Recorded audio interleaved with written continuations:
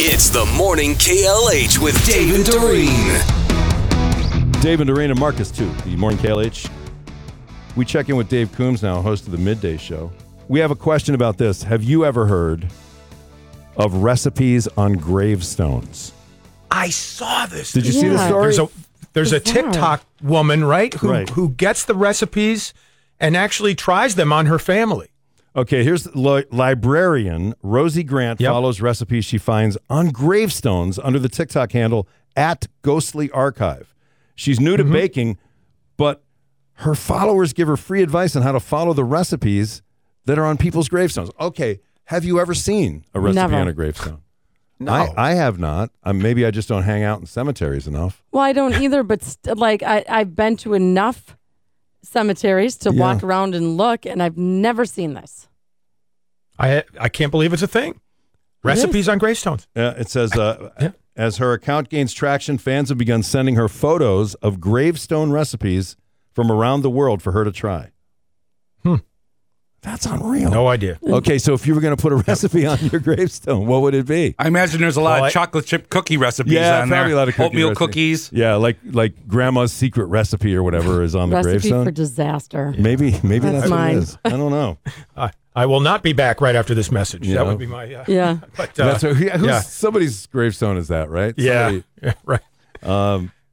So if you had your recipe for disaster, see, I'm thinking old-fashioned. I think we got to put a brandy old-fashioned. All right. That's not a bad one.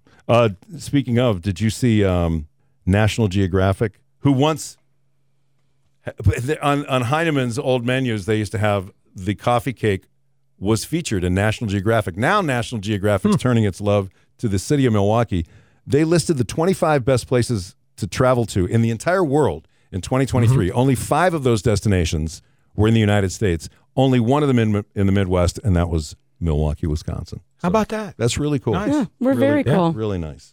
Yep, I like that. There's also a pretty cool thing out about the most commonly misspelled words in every state of the union.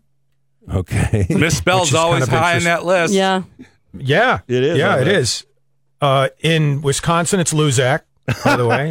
Right. Well, it's really... Even I don't know. No, really, Wisconsin is foreign, is the most commonly misspelled word in Wisconsin. Foreign? Why? Foreign? Why are we even looking at that? I don't know. That's interesting. I don't Foreign, know. Okay. Surrounding states, the word becoming in Minnesota. Everybody knows it's Forin, right? Right. I'm sorry. And then neighbor in both Iowa and Illinois. Neighbor. Huh. Ironically. Is it the I before E except after C, except for when you're spelling other words like weird neighbor? or weird? Yeah. Yeah.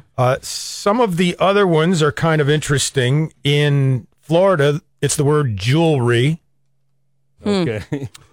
In Vermont, and I can identify with this. I always misspell definitely. I do too. I always get that wrong. That one's understandable. And then some of the other top 10s were drunkenness. Drunkenness, okay. Yep, it's 2 N's in there and 2 S's. 2 N's, 2 S's. Well, it's a DRUK. Got it. Just give me a beer. Right. The number one misspelled word across the entire world in English-speaking people is the word coolly. Coolly. What? It's like COOLY. 2 L's. 2 L's? See, is the correct way. coolly. It's 2 L's. And then Yes. could you use it in a sentence, please? Yeah. And finally, Dave Coombs, for that hard-to-buy person for Christmas, Neiman Marcus Christmas catalog offering a basketball game against Scottie Pippen and Scottie Pippen Jr., who it says here is a Lakers guard, which I did not know. The 2022 Neiman Marcus Christmas catalog is out, and you can buy this 2-on-2 basketball game for $333,333.